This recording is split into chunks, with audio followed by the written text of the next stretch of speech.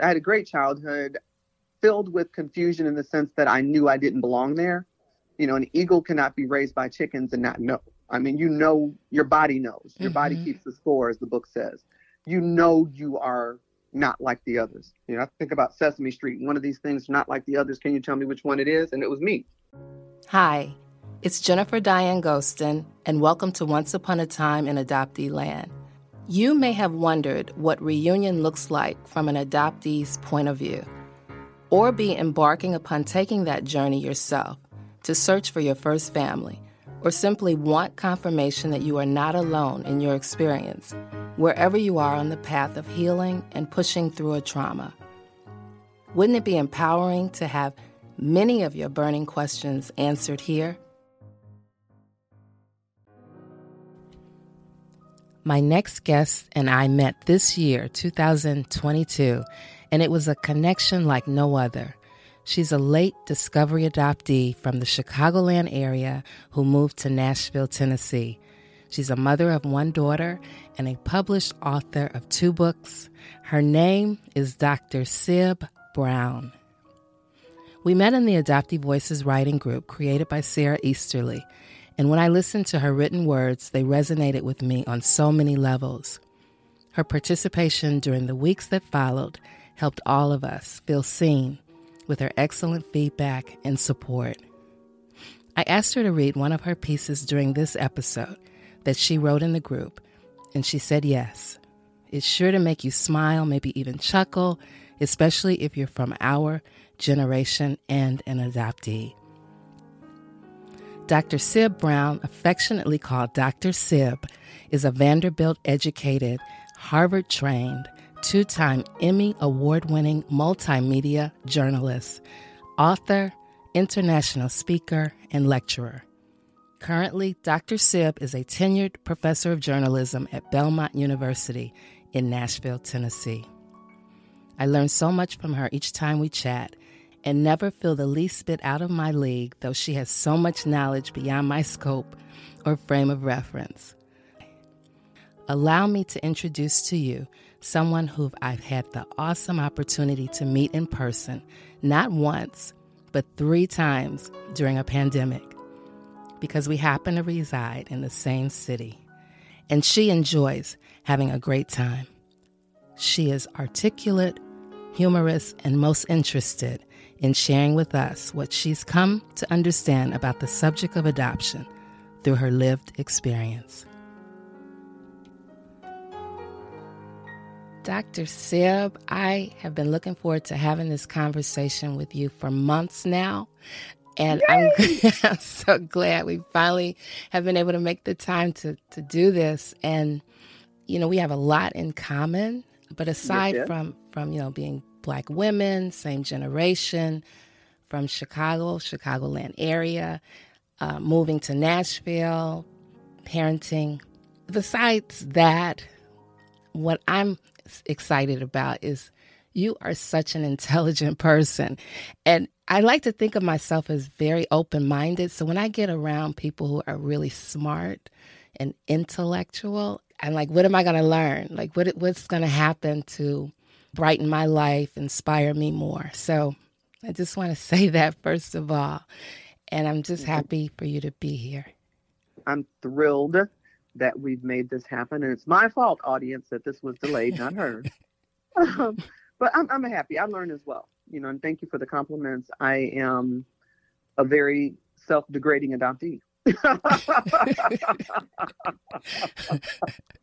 Well, I know we're going to have so much fun with our time together. And we met in Adoptee Voices, the writing group created by Sarah Easterly. I believe it was cohort 6. And it would be there that I'd learn you live here in Nashville. And I'm like, what? And that we could at least make plans to meet in person, which we did. And we've done that on 2 occasions, the last time being downtown Nashville on the rooftop, enjoying live music and watching the sunset. And it's pretty special when you can be in the same room with someone. There is nothing like a Nashville sunset. You know, the funny part is, you know, the most beautiful skyline in the world to me is always going to be Chicago. but the Nashville skyline has definitely expanded, but the view from that rooftop is just truly beautiful. Yeah, we had a really good time. I know you're a late discovery adoptee, and you learned at age 42. And we definitely... But look, the funny part for writing purposes, the day before my 42nd birthday. I've forgotten that. Wow. And I don't know if you want to start there, because there's so many places we can start. Yeah. I mean, what I will say is this. I grew up in an area 45 miles north of Chicago, and it's the city of North Chicago. And I specify that because people who live in Chicago will tell you in a minute, you're in a suburb. You didn't live in the city. You didn't grow up here. And then people in my hometown, I want to honor them because it's a separate city. It is 45 miles south of Milwaukee and 45 miles north of Chicago. So near Waukegan, Great Lakes Naval Base. I'm a Navy brat. My father who raised me was in the military and retired in Illinois. So I'll start there because it's funny, Jennifer, as we're thinking about and talking about this conversation, we're not just adoptees. And for a while, I've been lost in that land. I've been immersed in that experience of just seeing myself just as an adoptee, not to forget my past, but to better understand it. But fundamentally, I was raised in, as I mentioned, North Chicago. I went to all Catholic schools. The youngest and only daughter, I have an older brother who is the biological child of my adoptive parents. And I didn't know. I didn't consciously know I was adopted. And I don't know if you were the same way. I don't know if when you were told, because when were you told? Did you know you were adopted or did you not know? So I don't ever remember not knowing. I think it was just kind of age appropriately the telling of my story. And I think that makes a huge difference. The other thing we have in common is same race adoption. Yes. Because, as we've met so many other adoptees, many are in multiracial, biracial situations, whereas you and I are same race adoptees. Both parents were Black. I know once I found out, my adoptive mom said she made a point to pick a child that looked like her family. Like she wanted to make sure the hue of my skin would blend in with the family, which I thought was very interesting. So anyway, fast forward, I had a great childhood filled with confusion in the sense that I knew I didn't belong there. An eagle cannot be raised by chickens and not know. I mean, your body knows. Your body keeps the score, as the book says. You are not like the others. I think about Sesame Street. One of these things not like the others. Can you tell me which one it is? And it was me. So I knew that. I had that feeling in my bones. As a kid, I would often say, I know I'm adopted. Tell me the truth. And of course, my family had all types of entertaining responses. One said, yeah, the cat dropped you off at the door. But again, looking into faces, genetic markers matter. That's the one thing a lot of people don't understand about adoption. When you don't have your genetic mirroring, it leads to a life of confusion.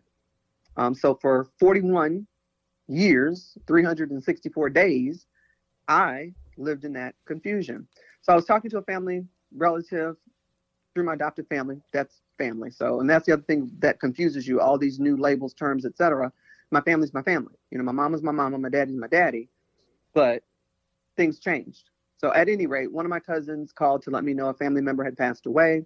I said, great, I get to go to another funeral where I look adopted. And the cousin said, that's because you are. And so that's how I finally confirmed what my body knew. Wow. Oh, wow. So as an LDA, what tools did you begin to use to process that added layer of trauma? There were no tools initially because, the reaction from the family became, you turned out all right, forget that, which is sadly often the case in adoption, that the adoptive family doesn't have the tools to address when the adoptee finds out. So basically it became, why do you need your biological family when you have us attitude, which is often ignored now. Again, I hallucinate everything. Nothing I say has happened. Believe what you choose to believe because gaslighting is real. It's like, you didn't say that. Okay, fine. At any rate, I waited another, that was 2010. Discovery was in December of 2010. In 2011, Illinois opened up the adoption records. And because they gave me access to my original birth certificate, I was able to petition the state of Illinois around 2011 and get my original birth certificate by 2012. I still held on to that information and actually did not begin my search seriously until late 2017. So 7 years later, it took me that long to get the courage, the strength, the bravery to even begin to legitimately search. Mm. Yeah, we have that in common. I applied for my original birth certificate in 2011 and got it in 2012. Mm-hmm.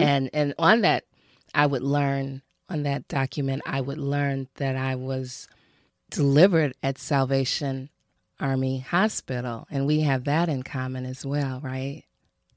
Correct. I did not find out about that until that moment as well. I had no idea, because when you have an amended birth certificate at the time of my adoption, and I am what's considered, and you as well, a baby scoop era baby, babies born between 1945 to 1973, there were so many put up for adoption, they called it the baby scoop era, which should give some people alarm bells. There's something wrong when it becomes the baby scoop era. Right. Part of that was due to interracial babies. Fathers, families didn't want the baby the daughter became pregnant with. That was infidelity, men at war, women here doing what they were doing, and decided, hey, I've got to get rid of this sin and shame that I did. I've got to get rid of the evidence. Then you have the case of my mom, who was a teenager, and I still don't know all the circumstances because I can't get all of the story, and I'll tell you why in a moment. So I am a baby scoop era baby born at the Salvation Army Hospital for unwed mothers that was on Pulaski and Foster on the north side of Chicago. However, my birth certificate says, the one I still have to use, says I was born at Cook County Hospital. When they amend you at adoption, they changed my name. They changed my parents' name. They declared my father dead. My biological father was not dead, but on the document it says he was deceased. In addition, at that time, he was not deceased when I was born. And then he, let's see what else. There's so much amended on birth certificates once you're adopted.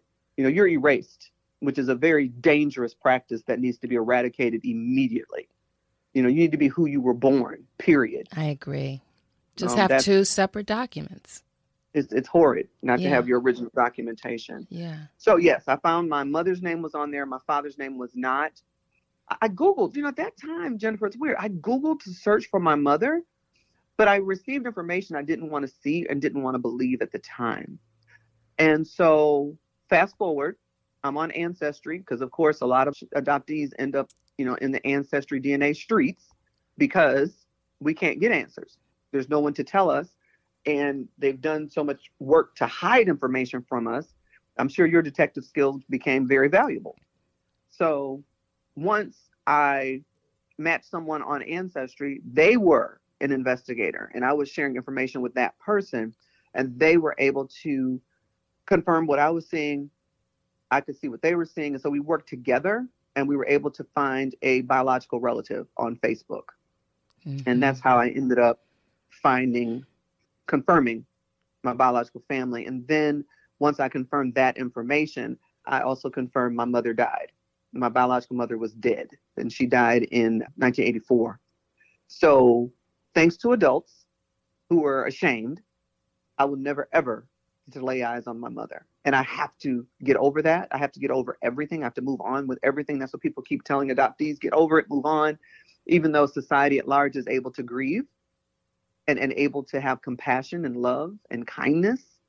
But for adoptees, it's always, you turned out all right, you get over it. Right. You don't. Right. You don't get over it. You don't get over you, being lied to for almost 42 years of your life. You don't get over that. Yeah, you just learn to live with it. And yes, and I too found a grave, so I do know how hard that is. Yes, ma'am. Yeah, sadly we have that in common. Sadly. So when you were talking about searching and putting the pieces together, so to speak, I thought about you as a professor of journalism at Belmont University here in Nashville. Like, you are a journalist, so I'm sure that played a major part in helping you to investigate. Yes, absolutely. My natural curiosity, as well as the skill set that I've acquired from being a practicing journalist in my first major career. And definitely, digging through records, being brave enough to contact strangers and making, random phone calls, trying to, confirm who people are, and, ultimately meeting strangers. My biological family was strange to me. I got to meet them finally in person in 2018 and discovered I have a beautiful younger sibling. That one is my heart. That's my heart. And that's what keeps me sane. And yes, I'm thankful to meet my sibling. But when people say things like, at least, or you should be grateful, no. Why should I be grateful? I missed out on almost 50 years of life with a sibling. Right. I mean, who in their right regulated mind says things like that other than people who don't understand the system or people who are benefiting from that system or making money from the $14 billion adoption industry? Absolutely. Yeah, I think about that too. I found a sibling 22 months younger, and my brother and we just kind of click. I see the nature piece. I'll put it like that. We look similar, but I see just the kind of way he moves in the world.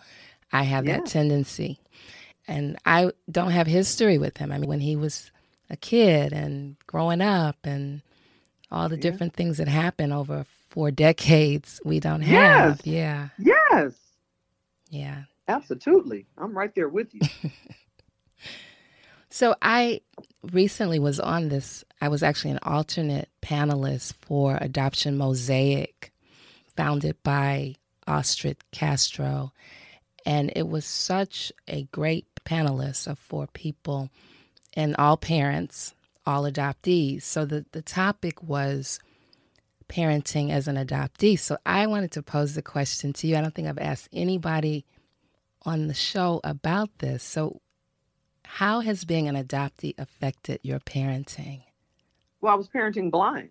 I was parenting blind for the first, 16 years of my child's life. Because adoption is trauma. And this is the piece people don't want to understand. We take our times to wean a puppy from the dog, from the mother. The mother dog is given more agency than a human being.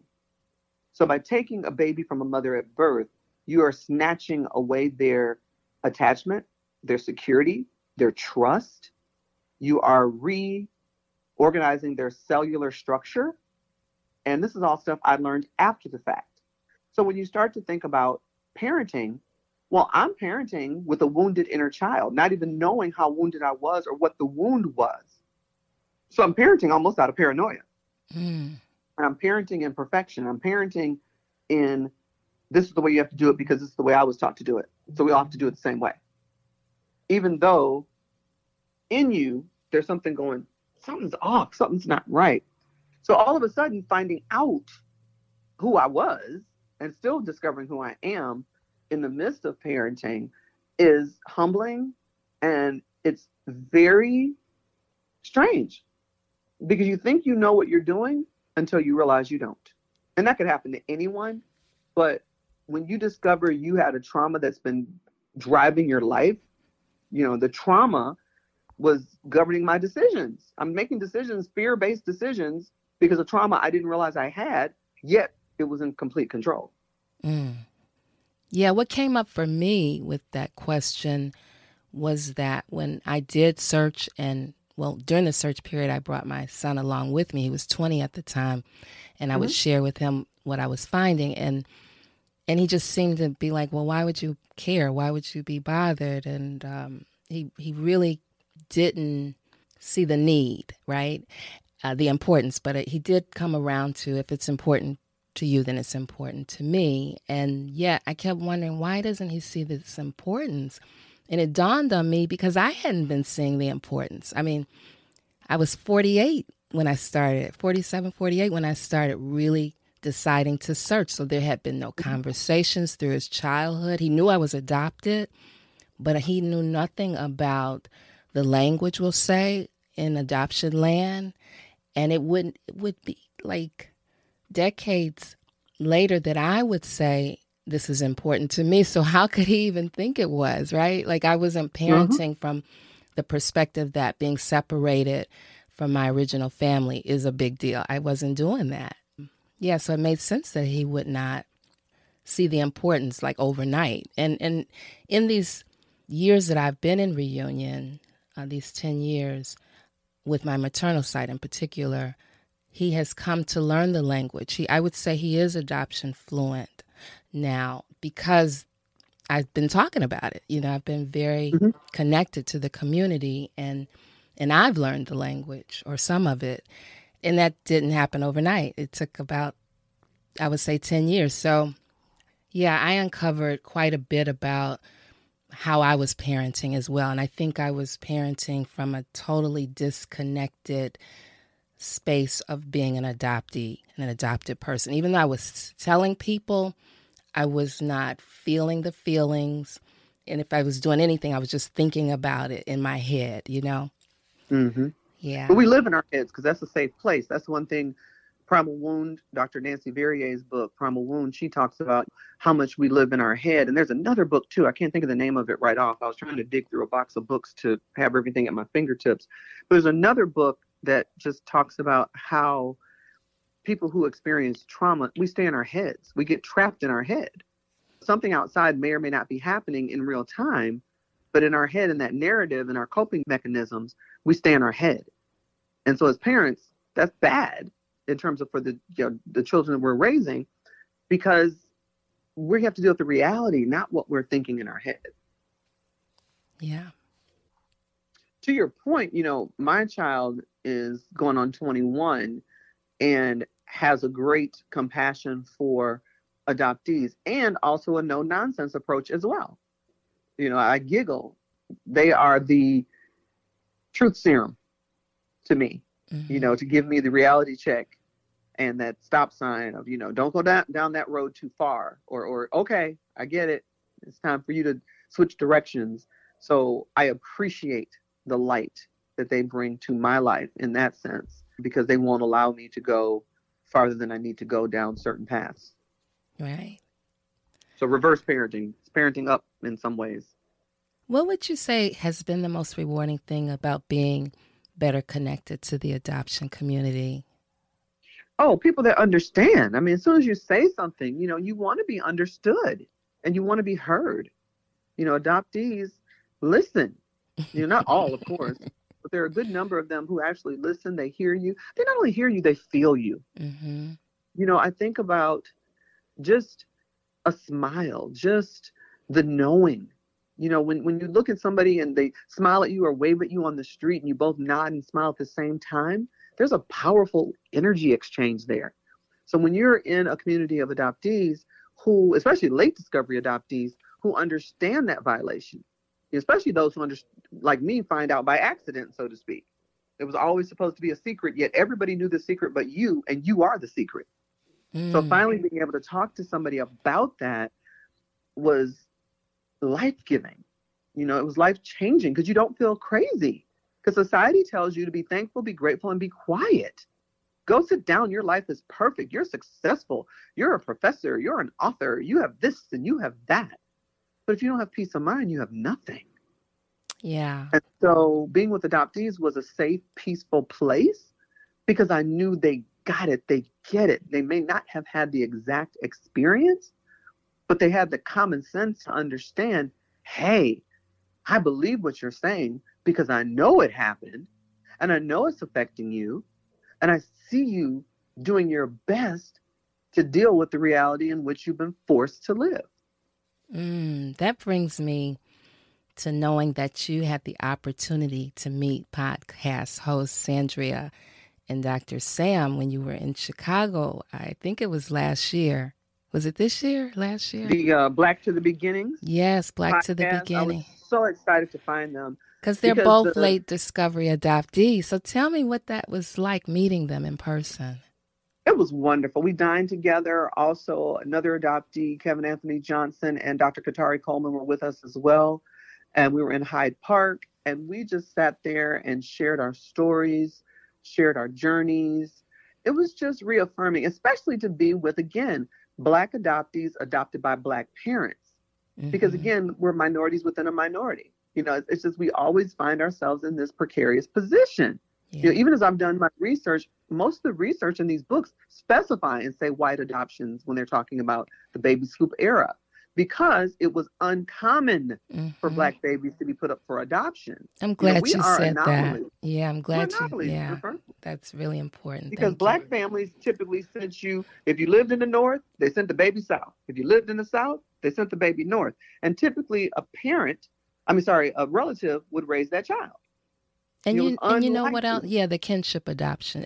And you know Yeah. what else is interesting? I've had people be surprised, Black and white, that I wasn't a transracial adoptee. Same thing. But the funny part was I almost was. The Mm, dehumanizing part of this is I was told the white family that had me couldn't afford to buy me. mm, Therefore, by default, I ended up in the family I ended up with.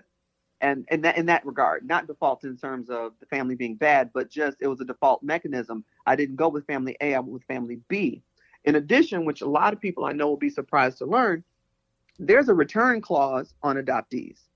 So when an adoptive family takes out the adoptee, checks them out of the library, they can return the baby. mm, In my adoption decree, which I have, it basically says you have passed the return date, mm. and therefore this adoption can be confirmed, See, I got decreed. to pull out my adoption decree. I probably overlooked that. Yeah, it's there. It it's Wow. amazing. This process is dehumanizing. People ask, are you for or against adoption? I am for making sure all babies are loved, nurtured, and taken care of in their natural families, primarily first. If the mother is dead or beyond rehabilitation, dead or beyond rehabilitation. If not, you see all these movies. You see these kids on movies and TV shows and the news and every place else. Their mama could be the worst person in the world and they still want their mama. I mean, worst person in the sense of worst behaviorally, because not a Mm-hmm. bad person, but have the worst actions or the worst record or the worst situation. But you want your mom. You want your mama. Sure. It's not to say someone else can't help with someone else's child, but to take somebody else's child and pretend that child is yours and lie to that child and tell that child there's somebody else, that's criminal, psychologically damaging, and is proven over and over and over again. People don't want to talk about 16% of adoptees. 16% of serial killers are adoptees. Look it up. 16% of serial killers are adoptees. The Parkland shooter in Florida was an adoptee. When I went and Jennifer looked at his background as I'm doing my own research, adoptee syndrome all day long. But psychology won't recognize that syndrome because, again, it's a $14 billion business. There's a monetary reason to ignore collectively what we as adoptees already know, that there are some traits and characteristics that are present in a disproportionate number of adoptees. Some facts here, and I appreciate that. I'm an educator, journalist, and I'm new. Well, I know you're also Being an author, published author of 2 books. Yep. So let's talk about that. Which one you want to start with? Well, I'm going to start with this first to make you laugh. So again, as you well know, and this what I'm saying isn't a surprise to Jennifer. I'm talking to her as if she is you, our audience. So Primal Wound, Dr. Nancy Verrier, once again, and that book blew my mind. That was the first book on adoption that I ever read in my life. And that would have been around 2018 when I read that book, 2017, 2018. So in it, she says something to the effect that being an overachiever is a coping mechanism. So as I sit here getting a bachelor's, as I sit here getting a master's, as I sit here getting a PhD, as I sit here writing books, as I sit here doing being an overachiever is you're trying to make yourself feel better for being rejected at birth. Mm. It's unconscious desire to be whole. Mm-hmm. And so trying to do these things in my past was an unconscious attempt to make myself whole.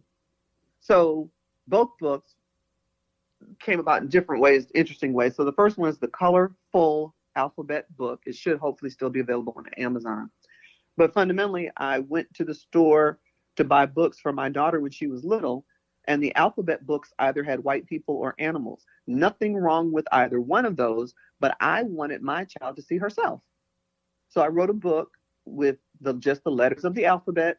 A was for amazing, and B is for this, that, and the other, but just positive Black images so our children can get a good sense of who they are. The second book was Innovate, Lessons from the Underground Railroad.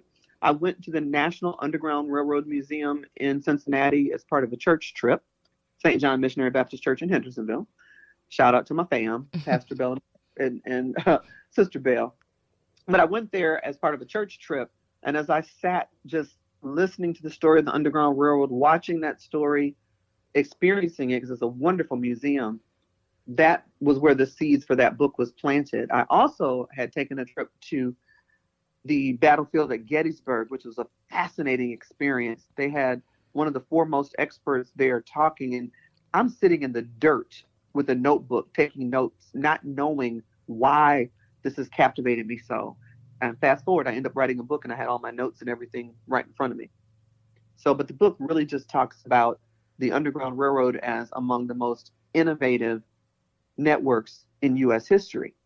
You know, we don't look at that as a network.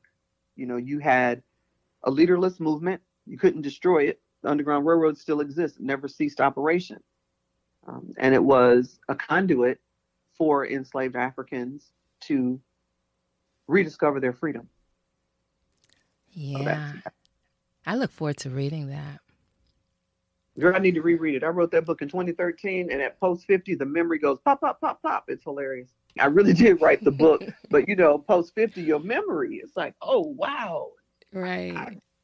I will say this, being post 50, realizing you're an adoptee is a really different position. You have quite a few adoptees who, because of the life stage, life cycle that we're in, it's just a different space. You know, I would really like to write about being 50 and being adopted, because you never stop being adopted. Right. And you never stop thinking of yourself as a child, because some of us never stop thinking of ourselves as being a child like Peter Pan, because you're unmoored. You were separated from your mom at birth. You separated me from my anchor. Yeah. Yes, you tried to reattach me, but a reattachment is not the original. You can't just take one umbilical cord and attach it to another person. Now, does that mean adoptive parents are bad? No, it doesn't. Adoptive parents do the best they can with the hand they've been dealt.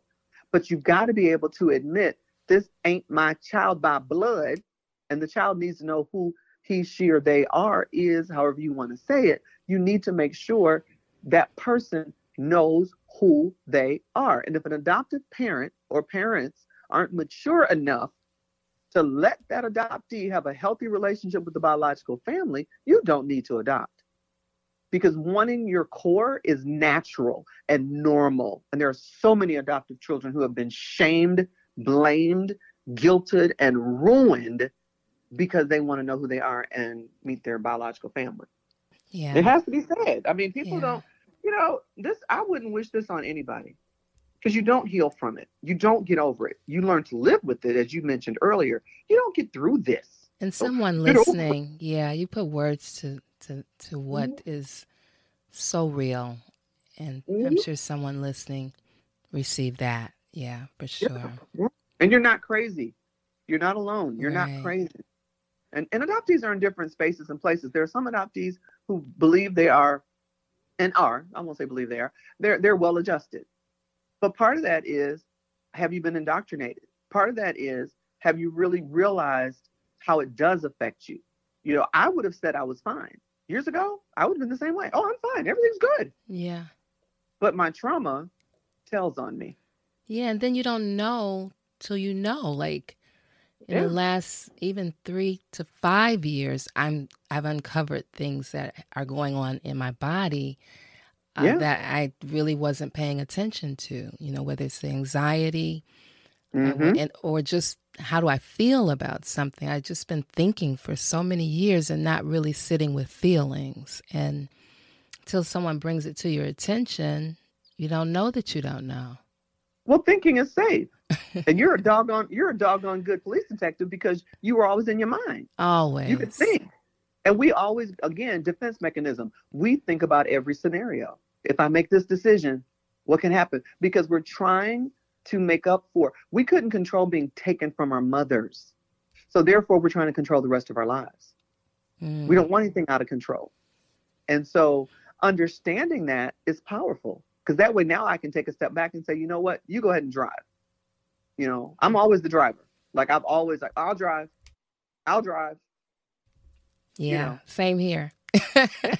Trying to Yeah. control something. Yeah. It's a defense mechanism. I mean, we lost our moms. Yeah. And we didn't get a funeral. We didn't get to grieve. We didn't get to grieve when we lost her at birth. And you don't even get to grieve when you find out she's gone. Mm. Mm. So then I searched for my father. Nobody knew who my father was because my mother didn't tell them. She didn't trust anybody to tell them. However, another person in the mix, and I'm very careful of what I'm saying right now just because people are alive and I don't know who wants to be part of this story and who doesn't, and therefore I like to protect their privacy. But someone else in the mix knew my mother and my father, knew when my mother got pregnant, knew when she was sent away, and I didn't encounter that person until last year. So that person was hilarious because on Ancestry, once again, I have a search angel. Shout out to my search angels, all of you who helped me on this journey. And my search angel and I had built the tree out to figure out who my father was. And towards the end, because she had taught me what to do, I figured out who my father was by calling strangers once again. So I matched a cousin, called that cousin. That cousin said, hey, this person in our family knows everything. Called that person. And immediately when I talked to her, she said, your father is so-and-so Jr. And I was like, huh? And this was September last year. So imagine, again, post 50, finding out who you are. Yeah, so that's fresh too. Last found year. Out just found out who my father was. He died in 1982. So my father died in 1982. My mother died in 1984. So I found two graves. So these people in this adoption process thought it was cool, all right, for me not to be able to meet either one of my parents. Now, with all that being said, would I change anything? No. My parents did a great job. I'm fine with that. The way it is the way it is. I wouldn't change it. However, I would have preferred to hear the truth from my adoptive family, not someone else. Right. Yeah. And I think that's why it's so important for us adult adopted people to speak out, because this is the only way people can say, maybe take a look at how to do adoption way different than it was done in the 60s and so forth. So, well, now they're doing open adoptions, but they're not open because, again, you're dealing with adoptive parents. The adoptive parents have all the power. So some adoptive parents have been told, and some adoptive parents have misrepresented themselves saying that they would stay in contact with the biological family, and they don't. They hide letters. They make the child think the adoptive family isn't there because the biological family isn't there because the biological family isn't perfect. Yeah, but there's no excuse now to say you didn't know, like, because you're hearing from adopted people, particularly when I think of LDAs, who are saying, hey, wait a minute, that unnecessary layer, you don't do that. Don't do that. Yeah, you're right. That's such a good way to say that, Jennifer. An unnecessary layer of trauma, because that's trauma on top of trauma. Yeah, it really is. Yeah. So, we met through the writing group, and I had the opportunity to hear your pieces. I mean, you're just a brilliant writer, and I hope that you will, before we wrap up, I hope you'll share a piece, one of your pieces. Absolutely. I'm ready. The computer had gone down, but I'm ready. So during this adoptee writers workshop, which was so therapeutic for me, it was therapeutic to be in the space with other writers, other adoptees, many, many gifted writers we heard. And so shout out to cohort 6. I was in two writing groups at the same time. So I have to make sure I'm talking about the right one, but I enjoyed both tremendously, and I would recommend them for any adoptees out there. And I wasn't asked to recommend them, but I'm just telling you, it benefited me greatly just to give me a moment to exhale and to look forward to hearing somebody else's story so you don't feel so alone, but also to give my words wind, meaning, again, just writing on a computer and in your head all the time isn't always the healthiest thing to do. So without further ado, you ready, Jennifer? This is my last question. I usually ask every guest, is there anything I didn't ask you that you want to share? That wherever you are on your adoption journey, you're okay. Just realize there's a support system at every turn. There are some who are just finding out, who are in what's called the fog, and they're really trying to figure out what does this mean? I mean, I'm adopted. I didn't realize it had an effect on me. Then all of a sudden you're coming out of the fog, realizing how it did affect you and trying to make sense out of where you are now. And then there are others who have made peace with it all and just said, you know what, it is what it is. I'm going to just keep forging forward. As they hit obstacles, they leap them and keep going. They're building more and more muscle as you go forward. So wherever you are on the journey is where you are. and that's okay. But I would encourage you to read. There are a bunch of YouTube videos. There's a great YouTube video by Paul Sunderland, Love that one. Sunderland. Yes, Paul Sunderland's video will give you life. And I mentioned Dr. Nancy Verrier's book, Primal Wound. You also got Journey of the Adopted Self by Betty Jean Lifton. And Betty Jean Lifton has several books out there. You've got Adoption Healing by Joe Soul, Soll, Joe Soul, Adoption Healing. You've got Coming Home to Self, also by Nancy Verrier. So that's just really quick books that have more of the theory, the trauma behind it. Of course, there are great memoirs, of course, by yourself, and mine is forthcoming. So as I read this excerpt from my memoir, I hope you guys will enjoy and appreciate it. You ready for me, Jen? Oh, that was so good. Thank you for that. Oh, you're welcome. Oh. All right, here we go. So this is a piece that I shared during our Adoptee Writers Workshop. 1, 2, 3, pause. 4, 5, 6, 7, 8. Left, right, left, pause. Right, left, right. That's the count for a dance called Chicago Steppin'. The phrase was coined by DJ Sam Chapman in the 1970s to describe the dance movements. In 2011, I decided to learn how to step in Nashville. Mind you, again, I grew up 45 minutes from Chicago and was rarely, if ever, exposed to the dance. How did I miss such a necessary step in my growth and development? One word, rap. Oh, you thought I was going to say boys, didn't you? Nope. It was the Sugar Hill Gang with Rapper's Delight. I said a hip, hop, a hippity, hip, hip. Oh, just look it up on YouTube. We Needed Love from LL Cool J, Dougie Fresh, and The Slick, The Show, Curtis Blow, These Are the Breaks, Salt and Pepper Pushing, and so many more. And then there was Prince, Michael Jackson, Atlantic Star, Midnight Star, Cameo, The Gap Band, and so much music to keep us on our Sony Walkmans for hours. So yeah, we kind of missed the boat on learning how to Chicago step. Stepping is a lifestyle that brings me so much joy. It's an opportunity to be around people and to allow my mind and vagus nerve to relax. The vagus nerve runs the length of the spine and connects as a central line in the body. When it's triggered, it's hard to focus and to remain calm. It's called to action in our flight or fight response. Dancing takes concentration.